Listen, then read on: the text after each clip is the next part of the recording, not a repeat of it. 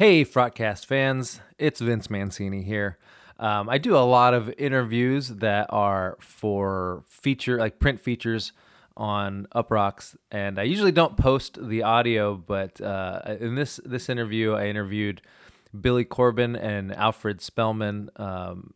Billy is the director, and Alfred is his producing partner, and they've done a bunch of documentaries all about Florida.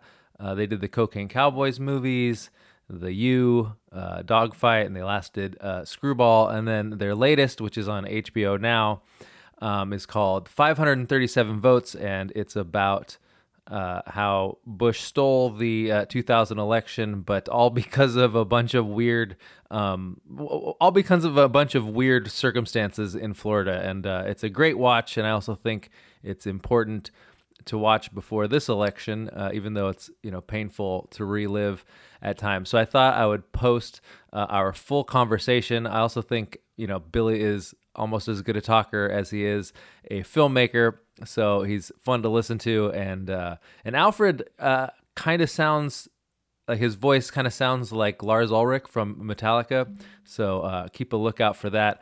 Anyway, I hope you guys enjoy this conversation that I had with Billy Corben and Alfred Spellman about 537 votes.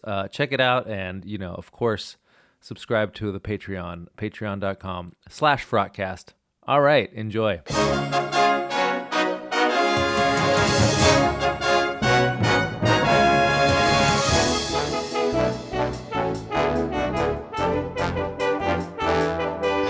right, very cool. I told Zach, I said, when you had written my favorite Screwball piece out of all the coverage we got on Screwball, yours was my favorite. Oh, thank you. And I told Zach, I said we got to call Vince and get him take a look at 537. Yeah, I mean, I was like a fan of your guys' movies, I think, before I even knew that they were all by the same people. Okay. Thank you. One of my friends is a former college football player, and he just watches the U like religiously. So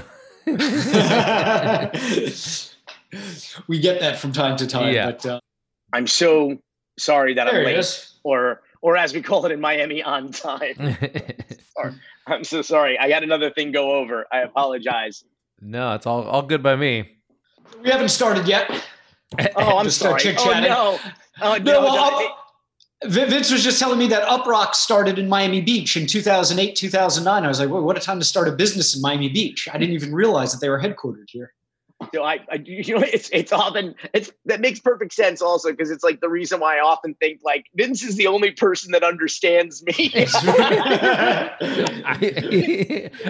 I don't know how that happened. I've only been to Florida like twice, so but... You write about Florida, Vince. You have such a take on Florida. Like a true Floridian, and I don't know that that's a compliment. To be fair, I'll take it as one nonetheless, and just pretend it was. Yeah. Sorry. So like, I've said many times that it feels like we're kind of living in like a shitty alternate future right now. Can you tell me like why it was Florida that sent us down this path, or specifically Miami, I guess? Right. Yeah. You know what? It's so vivid to me when I was interviewing Mitchell Berger. Mitchell Berger is Al Gore's like friend, like back, I think it's like practically college back in Tennessee, and was one of his attorneys during the recount. And he was sort of the young Turk, very aggressive, very profane, really taking up the cause of going out and taking it to the streets. That tactic was not embraced by Warren Christopher and the Gore campaign, much to Mitchell's chagrin. But when you see him and you see him kind of like look off, and when he gets pensive and almost kind of sad, here's a guy like, we all make decisions in our life. Things happen to us. We make things happen. And those decisions lead us to where we are today. I remember saying to Alfred, I was like, I don't know anybody whose life hit a fork in the road like Mitchell Berger, where like his life today would be so much different. No, personally, like so much different had his best friend become the president of the United States. Yeah. And like, so here he is now, a very successful, prominent, very well-respected elected attorney and Democratic fundraiser to this day. But like, you still see in his eyes, like, I don't know, like Attorney General Mitchell Berger or Senator Mitchell Berger, and he's that good and that smart and could have been that guy. And like, I think about that, like, just to kind of personalize it for a moment, but like, I think about that moment and I realize that, like, wow, this really was a moment in history that sent not just this one man, but the entire free world on a whole other path, all because of 537 votes in Florida, which should frighten literally everybody. Right. Yeah, I enjoyed that. I mean, you got at least one soundbite in there where someone discussed that, if Al Gore wins that election, like maybe there's a decent chance that like 9/11 doesn't happen. And I kind of feel like if a Democrat had been president at that point, I think like the last 19 years, I don't think Republicans would have stopped reminding people like, oh, if it was us, that would have never happened. Like, oh, well, of course. And so there's this episode of Family Guy that we tried to integrate into the movie, but by the time we get to that poly sci-fi question of what if Gore had won, we're already kind of into the more somber, epilogue of the movie, the last 4 minutes. So it just had no place there. But in this episode, it's a Back to the Future homage, where Peter and Brian go back in time, and Peter and the wife don't get married, and Lois don't get married. And so it has this butterfly effect. And when they come back to present day, not only is she married to like Quagmire and has children with him, but inexplicably, Al Gore won the 2000 presidential election in this butterfly effect. And there's all these like funny little allusions to how like America is basically a fucking utopia, where global warming has been solved, where Al Gore killed Osama bin Laden with his bare hands, where like all of this, like in hindsight, funny kind of alternate reality. But then I really wish we could have gotten it in there somehow. Tonally, it just didn't fit. But listen, that was my second election. Albert, that was your first election. That was my first. My first as well. Yeah.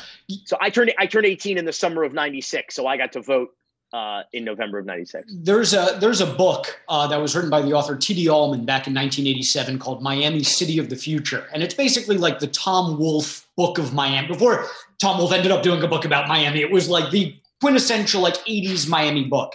And in it, he posits a phrase that Billy and I have adopted, which is that the Miami of today is the America of tomorrow. And that has rung true, as we've chronicled South Florida over the years, that has rung true more often than not. And I think this is probably the best encapsulation of that soundbite, that quote that we've adopted over the years, because Miami of 2000 certainly looks like the America of 2020. It's a hypothesis. It is. And we banked a lot of our career. I mean, we banked our entire career and our brand on that idea that like Miami is perpetually relevant. Mm-hmm. That I was just doing a podcast and the guy said, he goes, I don't know if it would work in any other city, where he'd be like, with a filmmaker, he'd be like, enough, this is your third fucking movie about your city already. Like, enough of this, enough of this, and like, but it, I think it keeps working here because of that idea, because of that concept. Yeah. I mean, I think it seems like you got everybody's clear on the idea that like Miami and Florida are like entertaining, but I think you guys don't soft pedal that, but you also make the case that it matters for the rest of the country. It seems like, unfortunately, it's we were working on a project for a while that we were actually planning to do for this year called Miami 1980. Because three things happened in Miami in the year 1980 that basically is the harbinger of America today. You had the Mariel boat lift, where you had 125,000 Cuban exiles arrive in 6 months, overwhelming our social services systems, the question of refugees and how many to allow into the country, and the question of, do we speak English? Is Spanish, are we a bilingual community? There was a big push to make English the official language of Dade County, is kind of this backlash. And then you had the McDuffie riots, which were basically an uprising in the African-American community as a result of 4 or 5 white officers being acquitted of murdering an unarmed black motorist. So those three events all happened within like 4 months of each other in 1980. And we were going to make a documentary called Miami 1980 that looked at these things as kind of like a case study of all of these issues that befell this one particular city in this one particular year 40 years ago. And now all of America 40 years later is suffering through the same questions and the same heartache that we had to answer here. Right. We were pitching that years ago, well before the George Floyd movement erupted this year, and it would have been that much more prescient, I think. Yeah, Miami 1980. It's like when we say the Miami of today is the America of tomorrow, I think mostly of 1980 and of 2000. Mm-hmm. So it's these kind of 20-year intervals, and I wonder if that will hold true now of 2020. If 20 years from now, I'll be like, when I say the Miami of today is the America of tomorrow, I think of 1980. 2000 and 2020. Right. So, like, I mean, how much do you think each of your individual films, like, sort of further that theme? Like, do you think that holds true for, like, all of them, most of them? I mean, I was gonna go down like one by one, but I mean, we could always do that, I guess. Well, I guess working backwards, we can go to Screwball. Yeah. Which I think very much so. I mean, the idea that like all of life and politics has become the WWE, has just become this kind of, like entertainment centric kind of idea that like, sports is not just this kind of, game of rules and of mutual respect and honor and integrity, but like you just cheat to win. Mm-hmm. And then it doesn't matter if you cheated to win. We're now going to welcome you back as like a broadcaster and there's no consequences because like the heel turn or the baby face turn is like one of the best storylines in wrestling. And so we're going to do a baby face turn with Alex Rodriguez, and then like lie, cheat, and steal to get ahead. Like that seems to be those are the new American values. Like, right. And we probably talked about this when we talked about Screwball. Like, I think that's very reflective of just, Miami's kind of attitude about shortcuts to success. And that seems to be what is revered. Alfred, what else? What else you got? What other movies? There's Dogfight. Another one. There's, I'm just going backwards. Yeah. Well, what's also, one of the kind of unifying themes, I think, of a lot of our docs is the pursuit of the American dream by any means necessary. So that unites Cocaine Cowboys and the U and Dogfight, to a Square Grouper. And Screwball, I think. Screwball as well, sure. And Magic City Hustle. I forgot about Magic City Hustle. That's right. So we have kind of like this string in our filmography that kind of explores that, because I think Miami is like this laboratory of humanity. You don't think about Cincinnati or Phoenix. That's always my two go-to cities. I used to be like, well, that would never happen in Cincinnati. Mm-hmm. You never see that headline out of Phoenix, but Miami just has this way of being this laboratory of all of the, in some cases, the worst excesses and the worst instincts of humanity reveal themselves here. And because we're a border town, because we're a place with such a transient population, people move in, they move out, people come, they go. It has kind of this rhythm where almost every 10 years it resets itself and it develops a new image, a new identity. And so as that's happened, we can chronicle that almost decade by decade. And we have in our docs that you see kind of this transformation, this city constantly reinventing itself with new characters and new schemes and new hustles. And those always seem to be kind of on the leading edge of America. Right. And by the way, I do think Dogfight is reflective as well, because I think that the income gap that represents, and the particularly the disparity in income with African Americans, I think we're seeing right now, there's an insane statistic about the percentage of COVID-19 deaths that have been like Hispanic and Black. Mm-hmm. And this is not, we don't yet know enough about it to know if the virus itself more, genetically is more detrimental to one group than another. But at the moment, it seems reflective of socioeconomic status and the necessity to go out and work and conceivably become infected. I think Dogfight almost sort of deals with that in its own way. The idea that like, here's this group of men and women who have been, kind of sidelined by society and who think that their best opportunity at the American dream is to participate in these basically human cockfights or human dog fights.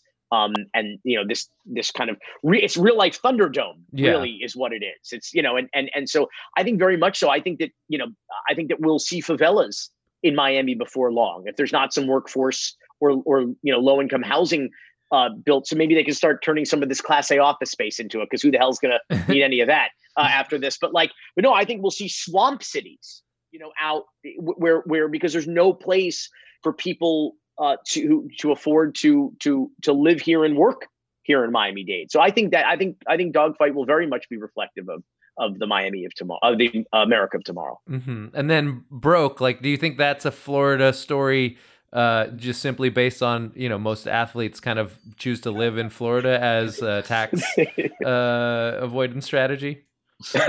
or blow all their money here, or yeah. I think that I think Broke is more of a universal tale, but certainly there was a disproportionate number of athletes who either were from here or who lived here or at some point or another represented in the documentary. But no, I think that's sort of an ongoing problem. People experiencing sudden wealth events and then squandering all of their money. I don't know if it applies to Broke. Mm-hmm.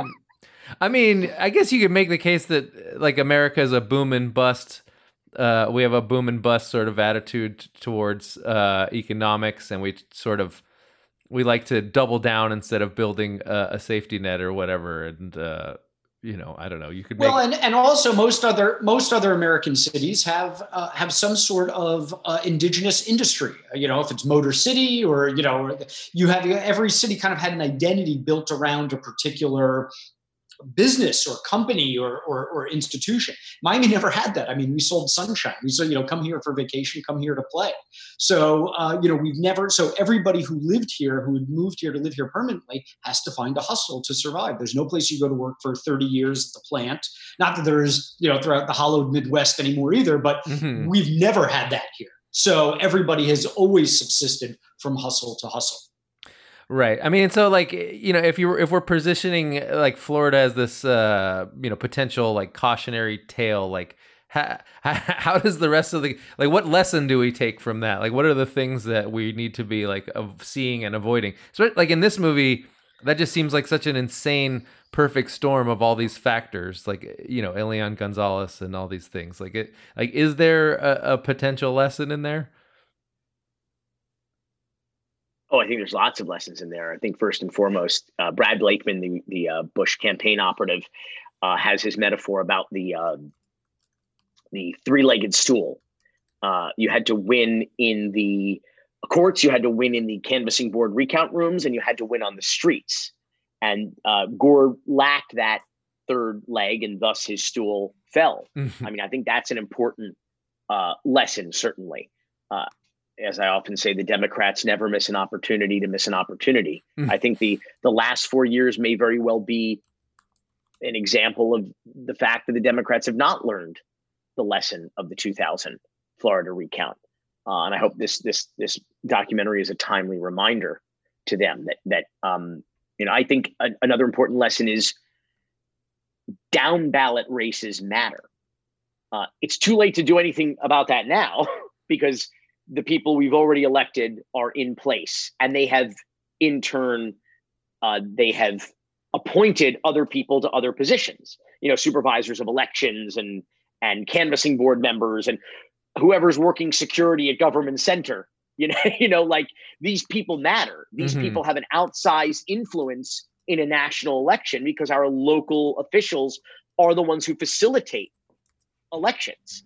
And so you can see that there was really a long-term strategy on the part of the Republicans, to first gerrymander significant influence in the legislature, to have the brother of the man running for president as the governor of the most important swing state, to have their own, to be basically one of the chair people of the Bush presidential campaign as the Secretary of State, who will be counting and certifying the election results. A man whose father had appointed two of the Supreme Court justices who would ultimately decide the fate. They split, but nonetheless. One of them was certainly if you're going to be amongst the 5 deciding justices, that was Clarence Thomas. And so you just had this kind of long-term strategy on how to win, even if you may not have the facts or the truth or the numbers or the demographics or the votes on your side. They still, what does Rick Sanchez say in the movie? The Democrats were trying to do the right thing, the Republicans were figuring out how to win. Right. I mean, it seems like they're trying to, the last 20 years has been the story of like the Democrats trying to get an A from the teacher that doesn't exist. Listen, sorry, Alfred, go ahead. No, go ahead, Bill. No, the metaphor I always use is, especially the last 4 years, is that if you're on the ground and your opponent has one foot on your neck and the other foot is repeatedly kicking you in the stomach, and you're laying there waving the Constitution around, you're losing that debate. You're losing that argument. And that's kind of where we find ourselves today, in a world of white supremacists and Proud Boys and the president calling for poll patrol and everything else. I think one of the most interesting of the Miami of today is the America Tomorrow that we deal with in 537 is the media operation of Cuban American Talk Radio and its ability to disseminate propaganda and disinformation in a lot of cases to a constituency who is more than willing to absorb that information and absorb it over the course of decades, to the point where in 2020, we can be having a discussion about whether one of the nominees for a major political party is a communist or not. This is an actual discussion that is going on. This feels like the 1950s down here when you hear people talking about communists, and the red baiting that is going on is absurd. It's clownish theater for anybody who's got a brain in their head. But you've gotten people who have been fed this propaganda, this right-wing talk radio in this very niche, cloistered community for decades and decades and decades, and they're very receptive to this message. And now we're seeing it writ large nationally. So the idea that comunista, and this red baiting that went on in the 70s and 80s and 90s in Miami on little AM radio stations now being used to run a national political campaign is astonishing. And I think the idea that Miami has effectively experienced the tyranny of the minority for decades. We have been held hostage by a subset of the Cuban American community. Their fellow Cuban Americans among those of us held hostage by them, of fanatical right-wing extremists who, via the kind of demagoguery that Alfred was talking about, intimidation, and in fact, real violence that we document in the movie, 150 bombings from the 1960s through the early zeros, countless hijackings and various other acts of terror, ostensibly in the cause of anti-Castro action. First, I think politicians were intimidated by them, and then they quickly flipped the script and realized that this was a constituency that they could manipulate through what Fernando Mondi says in the documentary is, weaponizing the Cuba issue by using the C word, which is communists. And what is America today but that? We are, Miami-Dade County is a blue county. Hillary Clinton won, I think, 60% of the vote. Okay. But you look at the 34 municipalities here, the county, most of the mayors are Republican. A lot of the city and county commissioners are Republican. We are a blue county. And in fact, when you look at sheer voter registration numbers, a blue state, but being entirely governed, almost entirely governed by Republicans. And what is America now? But the majority being held hostage by a vocal minority of fanatical right-wing extremists. Mm-hmm. I mean, you guys went deep on Pinellas, and that was kind of a story that, as an outsider, like I didn't really know any of that. Pretty much, like how hard did you try to interview him? We didn't. No. No, the facts are the facts. I mean, the Yeah. story is the story. What happened in 2000 has been well documented. It's been, it's what happened. So, there was no need for any self-serving revisionism. I mean, the facts are the facts. Yeah. And more importantly, he was running for office this year. And so, you wait for a lot of documentaries. We talk about them having to ripen, the story having to ripen, people feeling comfortable kind of looking back and being candid about, who they were at that time and the decisions they made. A friend of mine calls it the statute of limitations has to be up, has to run out before you feel comfortable going on the record and on camera about it. And because he was running for office, it kind of felt like it was, like Alfred said, it would be some sort of mealy mouth campaign, Sure. Self-serving campaign interview. And that wasn't going to further the conversation. If he wanted to, if we thought he was in a place where he'd have a real conversation, a candid conversation about it, Mm-hmm. we would have been more willing. But I saw him in interviews this year, being all mealy-mouthed about it, and I wasn't interested in that. Yeah, I mean, he's an interesting case because, like, you sort of commiserate with him in some way because he's trying to eventually, like, become a politician nationally, and he's dealing with this story where, like, the majority of Florida is very at odds with, like, the majority of the rest of the country. But then within that, he seems like he makes every poor decision afterwards. There was no good choice for him to make. Yeah. He was fucked any which way. And I think he probably made the worst choice he could make and exacerbated a terrible situation. But there was no good option for him. Like, do you think this time period is important to revisit? Because like you were saying, like, this was my first election, and in a lot of ways, I think we, like, willfully forgot what happened in 2000 because it was too, like, traumatic and annoying to relive. Like, is this like an important thing on the cusp of this next election that we should remember what happened in 2000?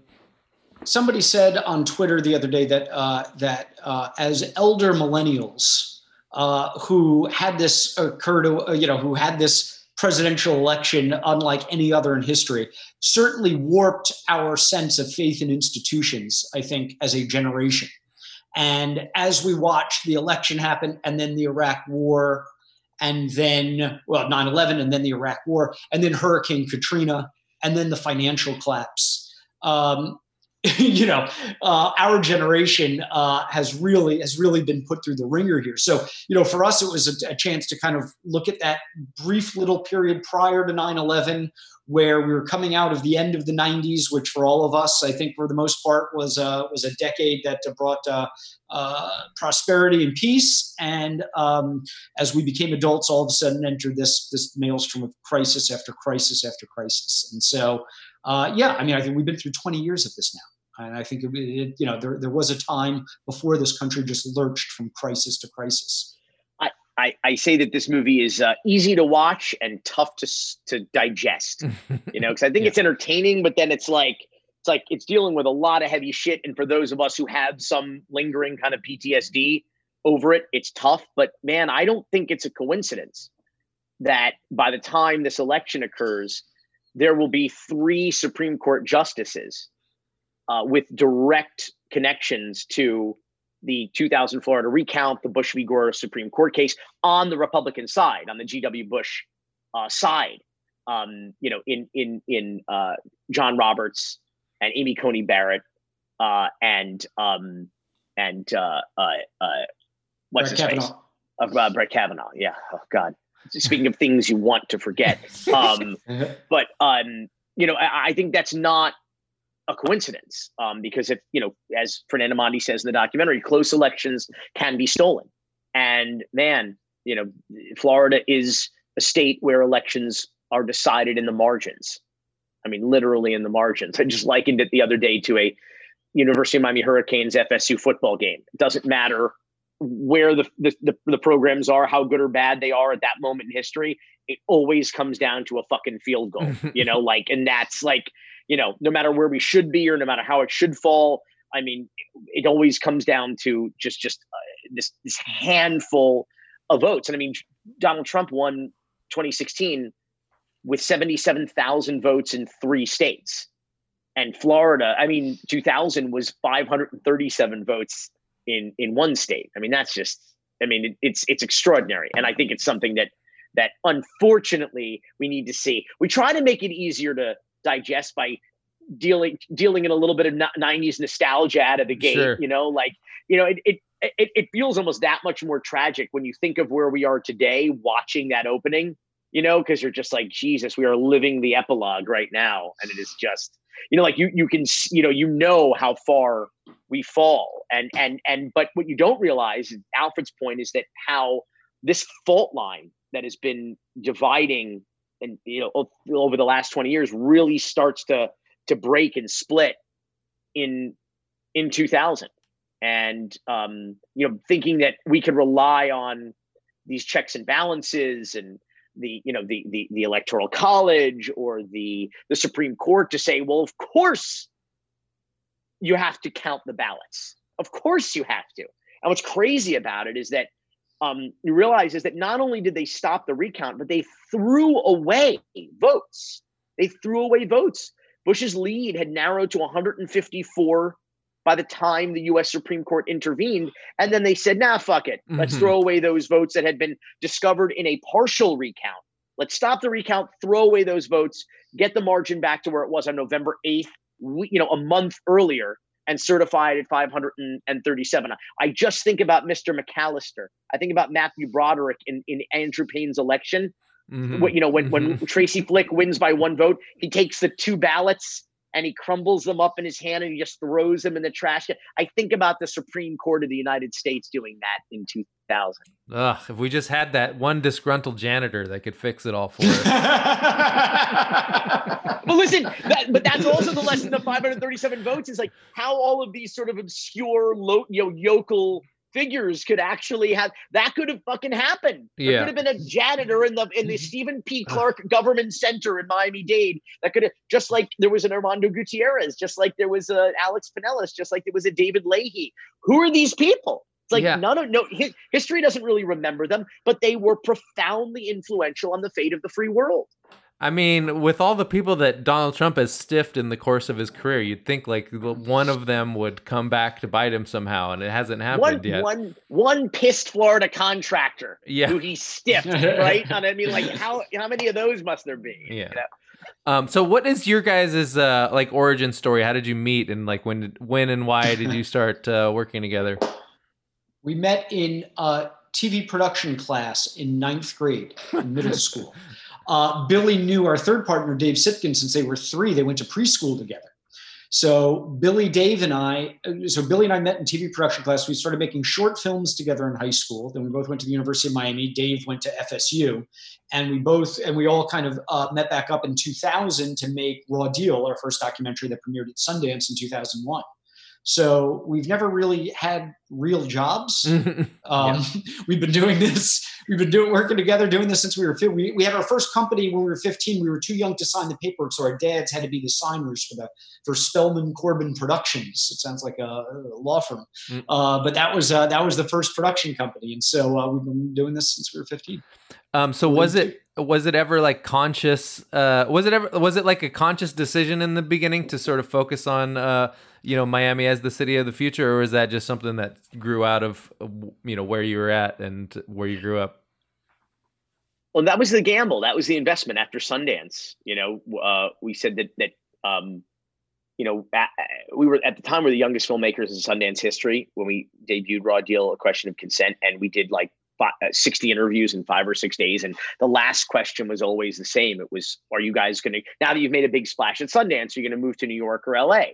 And, we just said, no, we're going to go home. And we felt that Miami and Florida, Florida at large and Miami specifically were just this under-tapped resource of characters and stories that we wanted to tell. And and the gamble was that like, we wanted to tie, I think we were we knew how tough it might be to be three more schmucks peddling our wares in New York and LA. Mm-hmm. And we wanted to have a brand. We wanted to be, oh, those are the Miami guys. Like, just so, you know, we'd have an association that would be tied into, listen, Miami's a pretty successful brand, you know? So it didn't seem, it was a gamble, but it seemed like a calculated risk.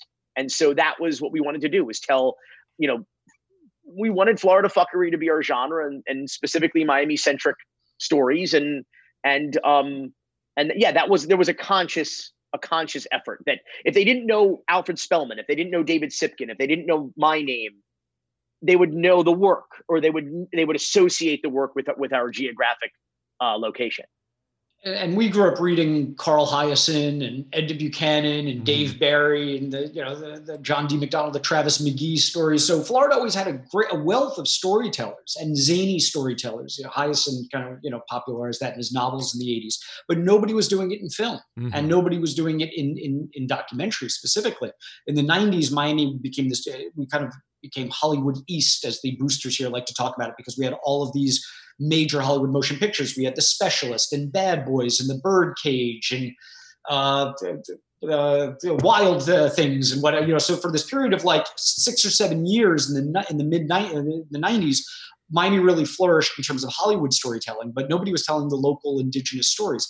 One other thing happened that I always like to point out, that because we are the real kind of say we're the elder millennials here, but we're really the children of the digital revolution, because the summer prior to us going to make Raw Deal, the summer of 1999, two important things happened that ended up impacting our careers in just tremendous ways. And the first was Blair Witch Project gets released in the theaters. For the first time, a movie shot digitally by a few schmucks in Orlando ends up getting released, goes out of Sundance and gets released theatrically and makes $140 million. So all of a sudden it became accessible. You didn't need to just shoot a Super 16 feature anymore and try to get to Sundance and, hope to have a negative cut and some dirty, dailies transferred, whatever. You could make something digitally. And then the second thing that happened that summer, we got our first DSL line, and we became Napster addicts. And so seeing the revolution on the production side of things with Blair Witch, and then seeing the revolution on the distribution side of things with Napster and Big Pipes coming to your home, we kind of saw this at the time. I remember Billy and I were talking about it. Our buddy of ours, Armando Salas, was going to school to learn to be a cinematographer, and was, like straight out of what's Tom DeSillo's movie, Living in Oblivion, the DP, right? I mean, he was a passionate film guy. I said, Armando, 10 years from now, everything's going to be projected digital. And he looked like he wanted to punch me in the face. He was so furious that I would tell him this. I was like, oh, the bullshit art you're learning here, it's going to be gone in 10 years. And sure enough, in 2009, 2010, I called Armando because I think AMC had just transitioned fully, or one of the theaters. And I said, see, I told you, 10 years, it was going to be over. And that was that. I've always objected to being lumped in with millennials, because I think like the dividing line is if you learned to jerk off before high-speed internet porn, if you can remember jerking off to analog media, then we're Gen Y. Like we don't count. Scrambled Playboy, or what do they call the Oregon Trail generation? If you remember the card catalog. But enough about Jeffrey Toobin. Yeah. So I actually, to be fair, I think I'm actually young Gen Xer or a Gen Yer rather than, I was born in 1978. So I suspect I'm not an old millennial. I suppose, I definitely feel like an analog guy stuck in a digital world, but fortunately, we're just of that age, as Alfred said, to sort of make that transition relatively seamlessly. But I still get fucking nervous when content doesn't exist in a tactile, there's no tapes, there's no masters, there's no print, there's no, I'm like, what are we doing all this? Just a bunch of zeros and ones on a fucking hard drive. And we're so nuts about we won't take 2 hard drives on a plane home with us. We leave it with the location UPM, and then they ship it after we've successfully I just can't, I can't stomach it. I don't have the stomach for it. Yeah. I've taken up a ton of your time and I appreciate it. Do you guys have anything that you think I should know that I didn't that we didn't cover? Vote early and often. There you go. Yeah. No, I think that's it. Yeah. Cool. Would you, I thought this was like a good conversation. Would you mind if I posted it as like a podcast extra in addition to like whatever I do with the feature? Because I know there's going to be like a lot of, conversation that I have to leave out. I don't think Jeff Toobin will be happy about it, but yeah, that's all right. Yeah.